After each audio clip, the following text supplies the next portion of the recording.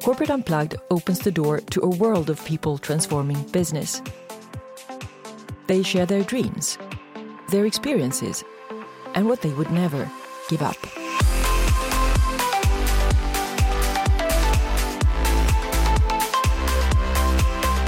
I'm so glad to have Maria Konnikova here with me from New York. Welcome to my podcast, Maria. Thank you so much for having me. And also this is thanks to our mutual friend, Adam Grant, who actually connected us and pointed me in your direction. We love Adam. Yeah. And he is, something that Adam actually is really wonderful at doing is connecting people and making introductions. I think that's a true talent. Many people try to do it and can't, and he does it effortlessly, and all of his introductions seem to work. Yeah, it's like he's reading some kind of wavelengths and you can understand the match somehow. Amazing. But just as a short intro about you, I would just say one sentence actually. Maria Konnikova is the award-winning author, journalist, and psychology writer who in 2018 surprised everyone, including herself, by becoming a world champion poker player. So Maria, I guess you're used by this time now to get this obvious question is like, why? but I mean like why from a deeper level. Like you don't come across as a person that's like doing it to win some easy PR points, and so there has to be something else that made you do this. So what is the answer to this? I initially started playing poker because I became fascinated by the idea of luck and wanted to explore kind of the role that luck plays in our lives, and wanted to figure out, how do we learn to tell the difference between the things we can control and the things we can't control? And how do we learn to maximize the things we can control and let go and accept that there will always be luck and that we will not be able to control it all? And when I realized I wanted to write about this, I wanted kind of luck to be the next big topic that I delved into. I just started reading a lot. I read a lot about chance, about probabilities, about all of these things. And I started reading John von Neumann's Theory of Games. Von Neumann was one of the great minds of the 20th century, polymath, inventor of the computer, hydrogen bomb, and game theory. And when I was reading Theory of Games, I learned that it was born from poker, and that he believed that poker was a wonderful rubric for looking at human decision making, because it's a game of incomplete information. There are certain things that I know, there are certain things that you know, there are certain things both of us know, but nobody has all of the information. And so it's a game of people, it's a game of strategy, it's a game of deep thinking. And he thought, if I can solve this, I'll have a way of solving the most complex strategic decision making in the world. He did not solve No Limit Hold'em. It's actually still not solved. It's kind of the golden standard for AI research. But he created game theory. And I did not have any interest in poker whatsoever. I'm not a games player. I'm not a card player. I don't like casinos. I don't like gambling. That's not my thing at all.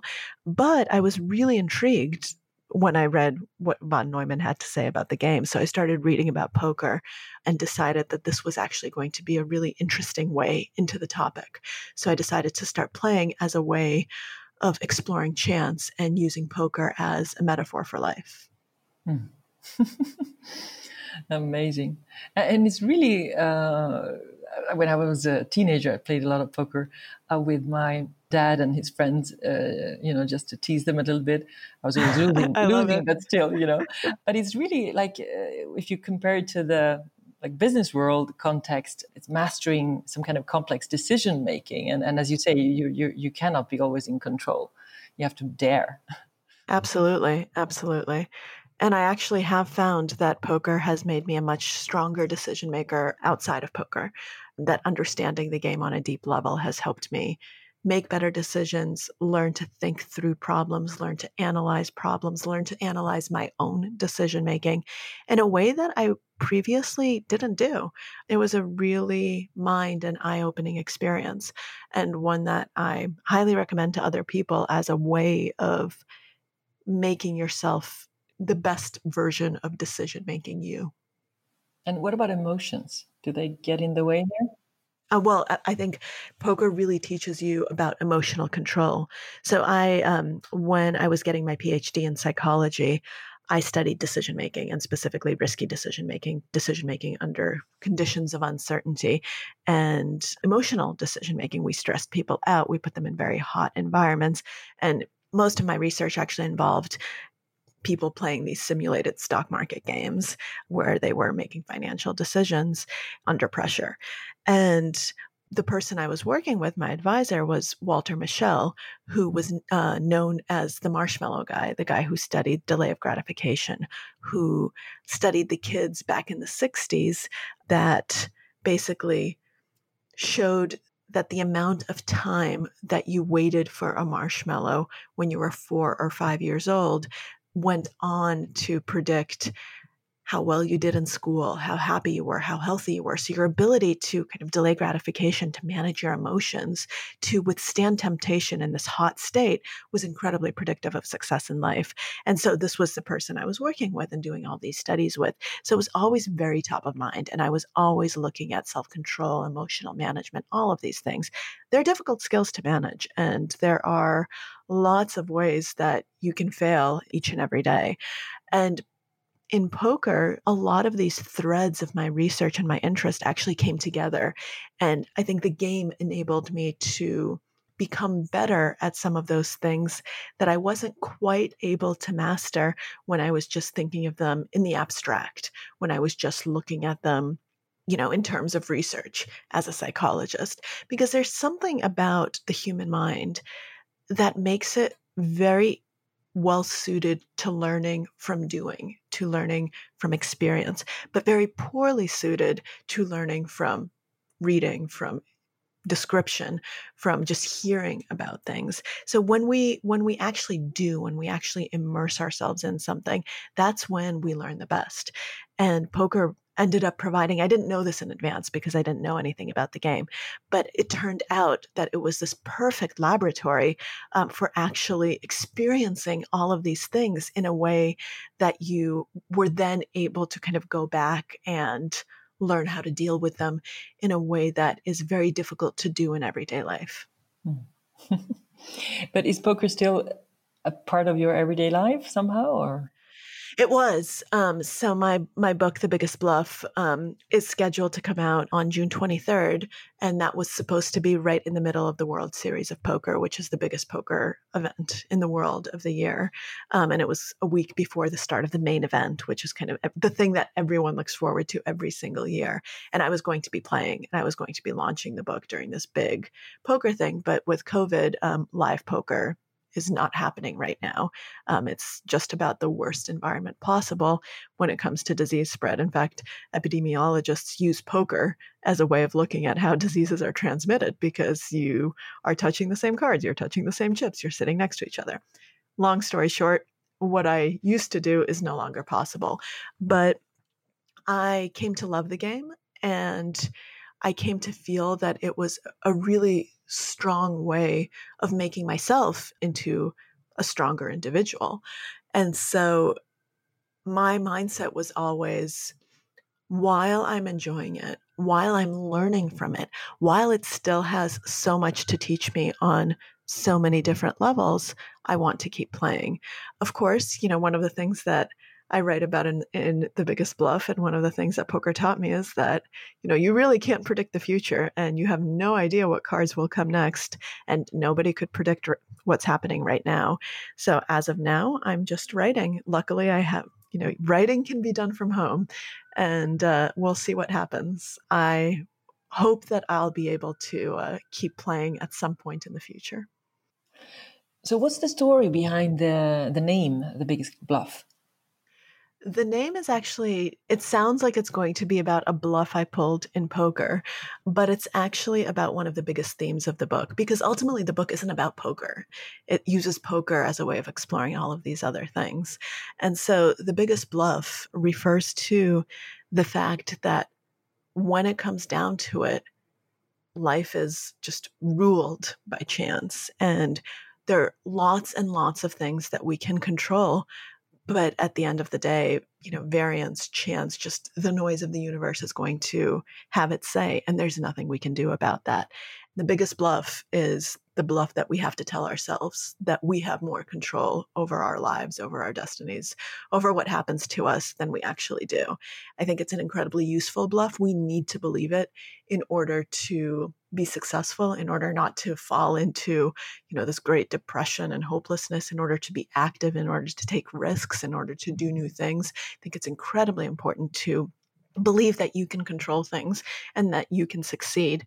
But I do think that it's important to realize that at the end of the day, it's a bluff, that at the bottom of your mind, you have that knowledge, because when shit hits the fan, when chance does what it's going to do, that knowledge will allow you to deal with it in a way that you wouldn't if you actually believed the bluff, if you actually didn't think that it was a bluff and you actually thought that you were in control of everything. Hmm. That's interesting. But when I think about, for example, we have maybe a dream about something we want to not just accomplish from a materialistic point of view, but just something big we are working on or hoping to achieve, maybe with others also one day. So what is that? Because that's also when you have some kind of direction like that and dream in that way, that can also be, I mean, people are talking about law of attraction and all of these kind of things, but nevertheless, if you do have something like that, then you're working in a certain direction and things start to happen, even if you're obviously not in control. But absolutely. And that's why I said that I think it's an essential bluff. And I think it's something that we need to do, because there are lots of things that you can do. And this isn't an invitation to say, well, nothing matters, nothing I do matters. Not at all. In fact, it's an invitation to take as much in your hands as you can and to really maximize the things that you can control, because, there will be things that you can't. And so you better be prepared for that. And some people are going to lead incredibly lucky lives. And if you're always lucky, you don't realize how lucky you are. I think that's something that people don't realize. If you've always been lucky, if you've been born healthy into a good family, if you have money, if things have gone your way, if you've always been in the right place at the right time, sometimes that has nothing to do with you. And sometimes people who, are not that smart and not that motivated still succeed despite all of that. And they don't realize it. They think it's all them. And I actually think that it's incredibly important to constantly acknowledge how lucky you are, just to be alive, and to be healthy and to be here. One of the things that inspired the book was, there were a few deaths in my family and I had a horrible health scare. I was very, very sick for a while, and it made me realize that, you take these things for granted until you don't have them. And that's not something that you can control. I'm healthy. I do yoga. I meditate. I eat well. I take care of my body. And anyone can get sick. And it's not a shortcoming of you. It's not a failure to, do what's best for you. It just happens. And it can happen to anyone. And it forces you to really appreciate how many things are going right for you on a near daily, on a constant basis that you just take for granted. I don't want us to take it for granted. Yeah, no, it's so important what you say. And also, I guess that in a positive sense is also then now more than ever forcing also you out of your comfort zone, if you have any of those. and so it's like literally being less afraid of taking new steps and grow and all of that, right? Absolutely. I mean, to write this book, I left the New Yorker and went into this new world, and everyone thought I was crazy. It was a huge risk. It was a huge career risk. And everyone said, what are you doing? You're a writer. Why are you suddenly going, traveling around the world and going to casinos? And I had no idea, I had no idea what would happen. But I've always, lived my life in a way that things should scare you. And whatever you do next should scare you to some extent. Otherwise, you're playing it a little too safe. Yeah. That's so true. But writing is an art and a skill, and I know you've won numerous awards for things you've been writing, including books and so on. And you're still writing, I guess, for many, like New York Times, right? Yes, and for the New Yorker. No, I'm now back and I'm still writing. I never stopped writing, but I did kind of go on leave and leave that world to play full time. and when you write for all of these, in the Wall Street Journal and Boston Globe, etc., etc., for you, where does the conviction or urge to write about a specific topic then come from? It's a great question, and normally it comes from life. I know that that's a very broad answer, but I think it's so important for writers to also be readers, and to read more than they write, and to live and to actually experience things. And so many times I have no idea that I want to write about something until I get curious about it, or something happens, or I read something and it sparks my interest.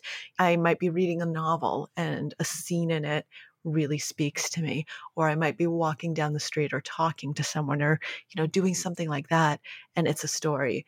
I can give you a few examples. I wrote a piece a number of years ago for the New Yorker. I think it was actually one of my first pieces for them, that was quite funny in terms of, why would you ever write about it? It was about yawning, because all of a sudden, I was yawning, and I became so interested in why it happens, and why do people yawn, and why is it contagious? And I ended up writing, I don't remember, 3,000, 4,000 words about yawning. My book, The Confidence Game, came out of a movie.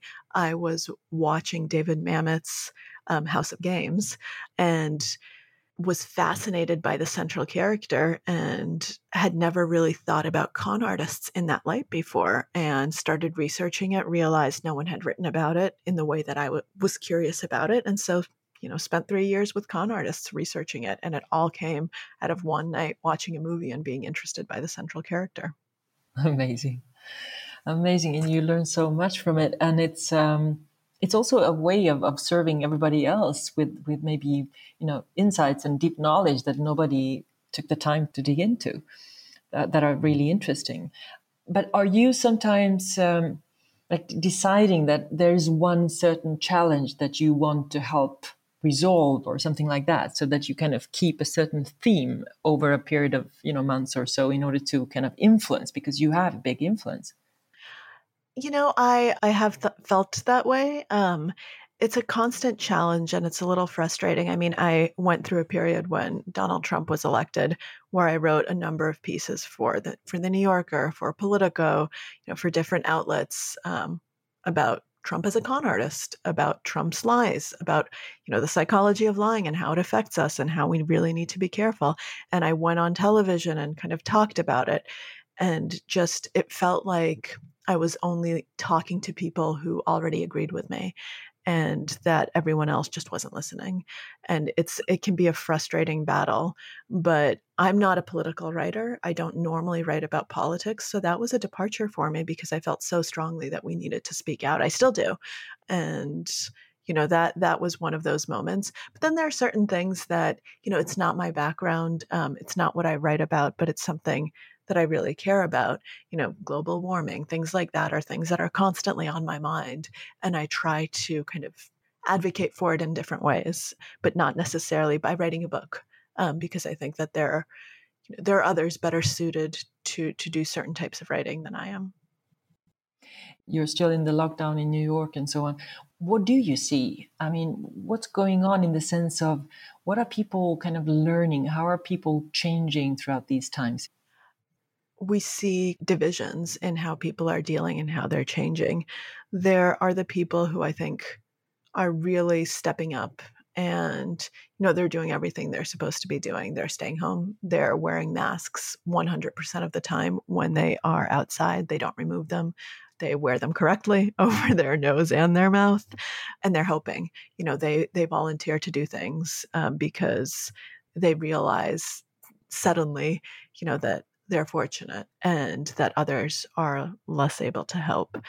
So that, I think, it brings out the best in some people. And then there are the people who, even in New York, which is a liberal place, which is somewhere where you'd think people would be kind of smart and respectful and people who listen to the science and who understand what's happening, you do have a division. You have the people who say, screw it, yeah, I can't control it. And so why bother? I'm healthy. And they disregard all of the things about the fact that, 30 to 40% of people are asymptomatic and can still spread disease.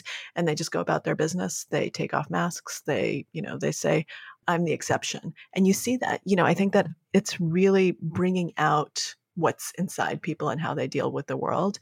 Like any extreme situation, it brings, I think, the essence of who you are to the forefront. And for a lot of people, that's a wonderful thing. And for some people, it's not that pleasant because you see, wow, you're very selfish. You actually don't care about what's going on. And you are saying that you're not being selfish, so you don't even understand how selfish you're being. So it's a very interesting bifurcation. But I'm an optimist, and despite writing about con artists, despite writing about all the bad people in the world, I do think that there are a lot of decent people out there, and I need to believe that the decency will prevail. And I think that a lot of cracks have come to the forefront. We see a lot of the cracks in society and how society functions in the divisions of, of wealth, of health, of all of these, of opportunities, of all of these different things. And I hope that we emerge stronger from this. I hope that we actually deal with the cracks. I'm very scared that that's not going to happen, that instead it'll just go back to the way it was before, which isn't good.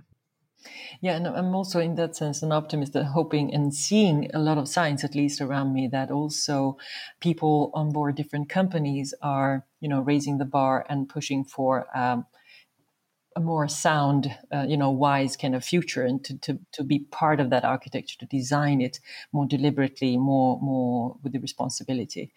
And if they don't do that, as you say, by themselves in these times when it really counts, then I assume also that their peers and we as consumers and so on, clients of different kinds, we will also push them in this direction. So I see a lot of, if possible to say, positive kind of waves that will come out of this from that perspective. I hope so. Yeah. But Maria, we share one thing, and then when you were 4, I read somewhere that you were born in Moscow, Russia, and you came to the US when you were 4. And I did the same, but not from Russia. I came from Serbia, and my parents moved to Sweden, but exactly the same kind of age. And I know at least that it has influenced me a lot in my way of being, and having these kind of double, triple kind of perspectives and glasses somehow to look at the world and see it in different ways. What about you? How has this natural kind of double perspective or more influenced you? I think it's influenced me in more ways than I've realized when I look back on it. I don't know if you had this experience, but when I moved to the US, I remember it so incredibly well, even though I was only 4 years old. And I think it was kind of the shock of everything changing, of kind of the trauma of everything that had happened. We actually, when we left the Soviet Union, we lived for a time in Rome, in Italy, and then moved to the United States, as I think a lot of Russian Jews did at the time. And I remember, not speaking a word of English, not understanding what was going on, not being understood. Did you have that experience as well, of not speaking the language? No, but I remember very vividly the moment after maybe just 5-6 months or so, me and my brother spoke the language, because in 5-6 months we were speaking Swedish and my parents did not. And I realized that we knew something that they didn't. And I understood at that time the power of communication, of language somehow, that, my God, we need to help them, Yeah. That was something that stayed with me. That is fascinating. And I think that you and I had parallel realizations, but in a different way. So I went to school, and prior to that, I had just been with my parents, and I didn't speak a word of English. So I just vividly remember this this feeling of helplessness, of not being able to communicate. And I don't actually remember learning English, just like you don't remember learning Swedish, because you're a child and you're so lucky. A child's brain just picks up languages. And by the end of the year, I was fluent. My parents actually spoke English. They'd studied it in school in Russia, so they could communicate with accents. And my siblings and I ended up speaking fluently with no Russian accent. But I do think that kind of constant, that duality of language made me aware of the power of language, of the power of communication, of the power of being understood, and that I wouldn't have necessarily come to, or maybe I would have, but at a much later age. But I do think it's something that really profoundly influenced me. And also kind of just in a more direct way, I think that I definitely, the way that I was raised and my sensibility does come out of two cultures. So we always spoke Russian at home. I'm so grateful to my parents for that, because I know a lot of Russian families where the children lost the Russian because the parents were so scared that the children would not become Americanized, that they wouldn't assimilate. So they would speak English. And I'm so grateful that that didn't happen. And so in our house, my culture was Russian. We spoke Russian. I read in Russian. We watched Russian movies. And so I think that kind of having those voices in my head definitely affected my sensibility in a way that growing up with just an American surrounding would not have done. And I think it probably helped me think through things in a different way, because we had so many different perspectives to bring to any discussion. It was always a big thing. We had family meals every single day. We'd always have dinner together, and we'd talk, we'd talk about politics, we'd talk about culture, we'd talk about all these things, and we'd debate. I grew up in a household where people debate, people raise voices, and it's all in good fun. No one gets offended. But it's funny, my husband, who's American, thinks that we yell too much and always thinks that we're yelling. I want to say, we're not yelling. We're not mad at each other. This is just the way we are. Yeah, that's exactly how it is here. Also in Italy, I am married to an Italian, so obviously, there is this. Nobody's waiting for their turn to speak. Everybody's like talking at the same time, So you need to get with it. That's exactly right. That's exactly right. I've had to try to learn not to talk over people in a private setting. I never have that problem publicly, but at home over dinner, over a glass of wine, I definitely just want to express myself and listen to them. And it's not that I'm not listening. It's just that I'm participating. Yeah, I had my mother actually recently reminded me of a situation that I've forgotten. I was like 12 years old or something, and she was always careful about us, speaking Swedish when we were on a bus or whatever, public space, so we would kind of fit in and so on. And I was probably going through a special period there, and I was really very kind of proud of my background, of my origin. So I told her loud and clear in the bus, in Swedish, I said, "Why are you switching from our language to Swedish just because we are on the bus?" And I had a huge argument with her there on the bus, and she was like, "Why are you doing this to me? Lower your voice." And I was intentionally wanted her to hear this in front of all these other people, because I thought that was wrong. She was behaving in a way that she was not proud of her origin, and that was for her not the point, but teenagers. So it's funny. That's a great story.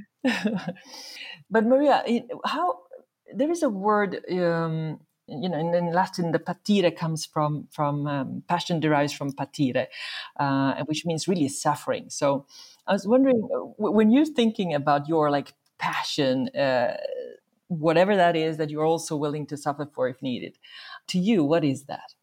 Well, I mean, the suffering writer, right? Well, no, but it's true. I wanted to write my entire life. When I was little, I told my parents that I was going to be a writer when I grew up. And then at some point probably in middle school, when I was maybe 13 years old, I stopped, because I was reading all of these great books, all of these great novels. And I thought, wow, I could never do this. So why bother? This is just too much. It's too overwhelming. And so I just switched directions and said, I'm not going to write. It's pointless. And then I couldn't let it go. It kept coming back. until, in college, I ended up taking writing classes in fiction, and it obviously became my life. But I kept coming back to it naturally over and over and over, even though I kept trying to push it away to say, no, this isn't right. This isn't good. Who am I kidding? And so it's definitely something that's been with me as a passion throughout my life. And, you don't suffer for writing in the sense that, I have a roof over my head. I'm doing just fine. But I think there's a lot of emotional suffering, but I would not put it on the same level as, my sister's a doctor. So I don't have that kind of suffering that she does. She's a neonatologist. So every single day, she is dealing with the most sick and vulnerable infants and their mothers. And what she does every day is just mind-boggling to me and a constant inspiration. And it puts everything in perspective. She's actually saving lives every single day and making lives, babies who would have died end up living and having a full life because of her. And I mean, that's inspiring and that's wonderful. And it's not something I could ever do. And I have, other than professionally, I do have passions for a lot of different things. And honestly, I have a passion for life and for knowledge and for curiosity. I feel so lucky to be alive, and I just want to learn as much as I can and soak it all in and try to make a difference in any small way that I can. And what about transformational points in your life that have influenced you a lot? What are those, apart from obviously coming to the US? Yeah, I mean, that is the most obvious one, and I think the most decisive one. I can't even begin to imagine what my life would have been had my family not left the Soviet Union. I'm Jewish. At that time, that was not a pretty future. Your options were severely limited. There was a lot of anti-Semitism, and professionally, I don't think I would have been a writer. Who in the world knows what would have happened? That was a huge one. I think certain decisions that I made getting into college, getting into the college I wanted to go to, the people I ended up studying with who really shaped the course of my career. Graduate school, the same thing. The fact that I was able to work with Walter Mischel, who became just this wise influence and mentor in my life.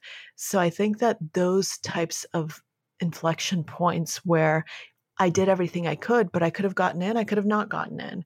With undergraduate, I only, I got in early, so it didn't have a choice. But for graduate school, I actually had a choice of schools. So, my life would have been very different had I not gone to Columbia, had I chosen to do something else, had I gone somewhere else, had I chosen to get an MFA instead of a PhD. That's a Master in Fine Arts, and kind of study writing on a graduate level as opposed to psychology. So I think that all of those choices really ended up shaping who I was. A very funny one is, which I think is a funny inflection point, is deciding to pick up Sherlock Holmes after not reading it, since childhood, because that ended up starting my writing career, that book. Because it inspired a series of articles that became my first book, that became a New York Times bestseller, that propelled my career. And my career wouldn't exist without Sherlock Holmes. And, who in the world knows why I decided to reread that book, but it, from that point stemmed so much else. The so-called chance, right? Exactly.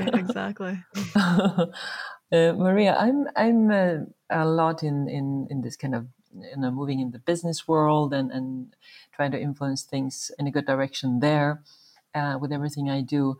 What is your point of view in terms of this kind of business world? What do you believe in are the long-term solutions for businesses, really? I think something that's key, a common denominator for any business, is to value its people and to actually value its people and not say we value our people. There's such a big divide between corporate speak, what corporations say, and what they actually do. And the actions could not be more different from the words. You say we value our people, we value creativity. Oh, you messed up, you're fired. You took a risk and it didn't work out, you're fired. no, we don't reward that kind of creativity. We just reward it if it works. Well, that's not creativity. That's being focused on the outcome. Yes, absolutely. We value our people, but you have to be in the office for this number of hours a day, and this is what you need to do, and this is the rubric.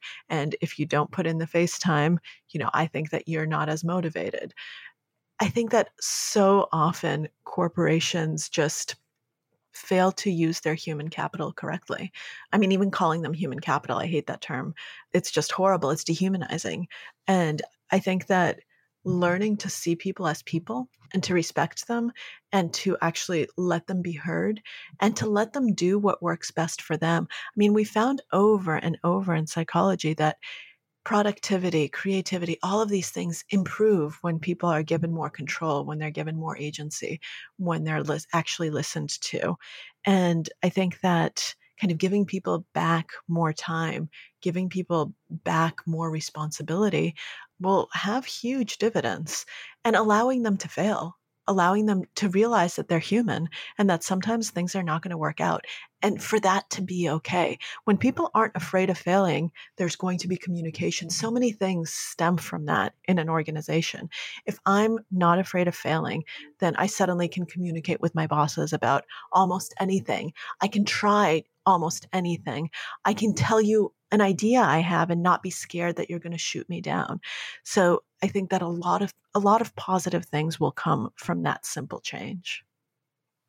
If we would assume that all resources are available to you and all doors are open, is there anything in particular that you would like rush to change or innovate?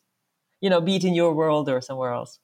Yeah. If every single door was open to me, I would do lots of things. I would get corporations to understand that global warming is the single most pressing thing facing the world. I'm actually very scared that right now with COVID and with everything, people are going to forget, and that's going to go on the back burner, and it can't. I think this is the future of our planet. And so I would speak their language, and that you're being penny wise and pound foolish. You think you're saving money, but actually you'll save a lot more money by doing this, because I think it's true. And I think that that's the way that they will understand. So if I could get every single leader in the world to actually agree to that, that would be huge. And the other thing is, just seeing right now all of these cracks in society, the rampant inequality, just how many people are falling through the cracks. And especially, here in the United States, how many people don't have health care, how much of a problem that is, how many people just don't have enough to eat. And it's really devastating. And right now we're at a time where all of it has just been put to the forefront. And if I could wave a magic wand and change policy and talk to the correct people to make that start going away and to actually start making systemic social changes, that would be incredible. Oh, and world peace. All right, world peace. Let's get some world peace while we're at it. Let's throw it in. Let's just throw it in. And is there one piece of advice that you would give to leaders? What would that be? Listen. Listen to other people. Be humble, and be willing to change. Yeah, very good advice. And also, I think that in general, great leadership is really to, most of the times as a leader, be able to say, I don't know, but let's figure it out together. Yeah, absolutely. That's a true strength, not a weakness. And what about you, 10, 15 years ago? What advice would you have given yourself? You have no idea what's going to happen, so don't even try to predict it. No, it's so funny. I think I would tell myself to just learn as much as possible, make as many connections as possible, human connections, and really value the people in my life, and to just try to get the most out of every single day. But that's what I'm going to take with me. It's going to be the people and the experiences more than anything else. And working very much as a writer, is that, of course, it's not a lonely life, but because you have lots of contacts with a lot of people, but still, what is in terms of human connections? Is it easier for you? Does it have to do with your, so to say, professional sphere, or is it more the personality that decides how we create human connections? I think it's more the person, the human. My two closest friends are my roommates from college. They've known me for a long time and they remain kind of my closest friends. And, that takes effort and that takes time and that takes a lot of time for building. But there are some friendships that I've nurtured, over the last decade that did originally come from a professional sphere, but there are a few people who are writers or who are in this world who ended up becoming very close friends because of who they are, and because we connected on a human level. And I think ultimately, like, that's what you're going for. You're so lucky if you can meet people, who are good humans, with whom you can connect on a personal level. And it takes energy to maintain those friendships. So I think that there's only a certain number that you can have. However, you can have a bigger net of people who you like and who you admire and who you make an effort to, be in touch with every so often. And I think it is much more valuable if it's a personal relationship and not something that is only professional. That said, professional connections, professional acquaintances are, of course, important, but that's a different thing. In my mind, the most important thing is to just always be a decent human and to try to help people when you can. And I've also gotten better at realizing when I really can't help someone at that particular point in time and saying that and being honest about it rather than, trying to give some crazy excuse. And I think that that's also been helpful. And I appreciate when people do that to me, when they tell me honestly that they can't do something and why they can't, because I would never want to put people off without even realizing I'm doing it. It all comes down, this is a theme that you and I, that we've talked about a few times now when we were talking about businesses and leaders and change. Communication is just so important. I think good open communication is the key to so many good relationships and good things. So true. Are you good at asking also for help or support when you need it? Yes and no. So yes, I think comes from kind of my training as a journalist and from always being surrounded by people who are a lot smarter than I am and who know a lot more than I do. I mean, I love that. I actually love the feeling of being the stupidest person in a room and just learning from people and soaking it in. And what I've done, in my career, I always write about things that that interest me, but not something that I'm an expert in. So I'm very used to asking people questions and to saying, I don't know, please help me from the very from the very bottom. But I've become a lot better also at asking, just asking for help and admitting when I don't understand something, when I don't know something. I think it's come from journalism, but it's translated to other things. I'm very able to say, hey, I don't get this, please help. Or I'm struggling with this, please help. Where I think I'm worse, I don't necessarily communicate as much about emotions. I think that probably comes from my Russian background. Why Russian? Well, there's not a lot of therapy in Russia. So I'm not necessarily going to tell you when I'm struggling, emotionally, or when I'm stressed, or when those types of things are happening. So I'm much worse when it comes to that, but I'm very good when it comes to, skills and that type of thing. Russian therapist. So, Maria, my final question to you is, what do you think the world needs most at this time? I think the world, oh God, the world needs so much, but I think it needs hope and it needs honesty and it needs all of these things that are wonderful in humans, but on a global basis. I think it needs trust. It needs people to trust each other and to try to work together and to kind of see that we're all human. It needs unity. You see it on every single level. There's just so much division right now. And I wish that we could all see ourselves as just human, not as, one gender or one political party or one race or one ethnicity or one this or one that, religion, whatever it is. There's so many different divisions. And, in the US right now, there's just so much hatred that comes from a partisan place. I mean, it's crazy that people, would get so upset because of political parties. To me, that's just so stupid. It's not, we're all humans, but just to see these things erupting over and over, I think that what we really need is unity and understanding of our shared humanity that translates into kind of respect for one another and a willingness to work together, no matter who we are. So true. I mean, we're all one, anyways. So let's use our energy in the right way, and as you say, have life as a passion rather than anything else.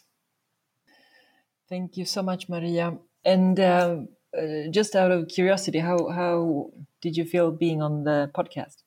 I really enjoyed it. It was a very different conversation from others, and that's always such a pleasure. It's always so refreshing not to have to answer the same exact questions I've already answered 20 times. So I really appreciate it. Thank you so much, Maria. So remember to subscribe to the podcast on iTunes, Spotify, and Acast, or wherever you're listening to podcasts, and share this episode with Maria, with people you know would benefit from hearing it. And please rate and review this podcast if you enjoyed it. Thanks so much for listening. And until next time, live with purpose and remember to unplug. Ciao, Maria. Ciao. Thank you so much for having me.